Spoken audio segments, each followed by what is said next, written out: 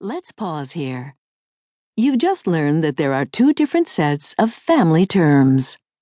You have to use different words in Japanese, depending on whether you're talking about members of your own family or someone else's family.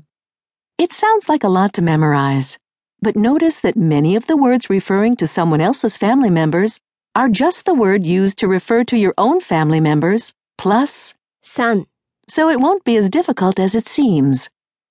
You also heard a new expression, がいます。 meaning to have or there is, います。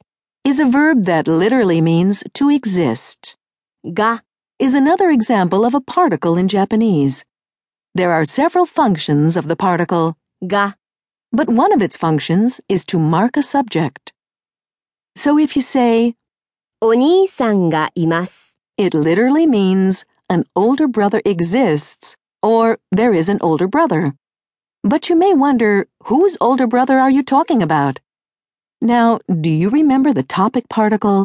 は If you add 山田さんは at the top of the sentence, you'll have 山田さんはお兄さんがいます。 this literally means, as for Mr. Yamada, an older brother exists, or as for Mr. Yamada, there is an older brother. It sounds very odd in English, but this is essentially what's going on in the Japanese sentence. The natural English translation will be Mr. Yamada has an older brother. Please note that います。 is used to talk about the existence of people or animals. You cannot use います。 to talk about objects. You'll learn how to discuss objects in Lesson 4. If you want to turn a sentence into a question, place the particle か at the end. Also note that in questions the particle が is replaced by the particle は Let's listen to a pair of examples. Mr. Yamada has an older brother. 山田さんはお兄さんがいます。 Does Mr. Yamada have an older brother? 山田さんはお兄さんはいますか？